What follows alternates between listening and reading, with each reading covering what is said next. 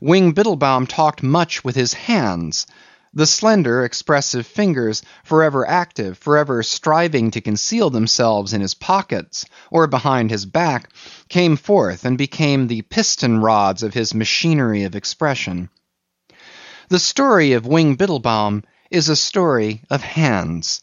Their restless activity, like unto the beating of the wings of an imprisoned bird, had given him his name. Some obscure poet of the town had thought of it.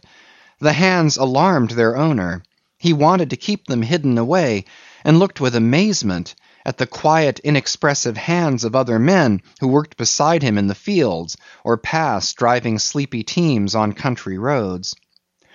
When he talked to George Willard, Wing Biddlebaum closed his fists and beat with them upon a table or on the walls of his house. The action made him more comfortable.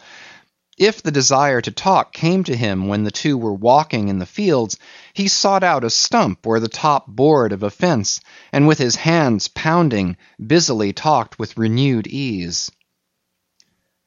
The story of Wing Biddlebaum's hands is worth a book in itself. Sympathetically set forth, it would tap many strange, beautiful qualities in obscure men. It is a job for a poet. In Winesburg, the hands had attracted attention merely because of their activity. With them, Wing Biddlebaum had picked as high as 140 quarts of strawberries in a day. They became his distinguishing feature, the source of his fame. Also, they made more grotesque an already grotesque and elusive individuality. Winesburg was proud of the hands of Wing Biddlebaum in the same spirit in which it was proud of Banker White's new stone house and Wesley Moyer's bay stallion, Tony Tip, that had won the 2:15 trot at the fall races in Cleveland. As for George Willard, he had many times wanted to ask about the hands. At times an almost overwhelming curiosity had taken hold of him.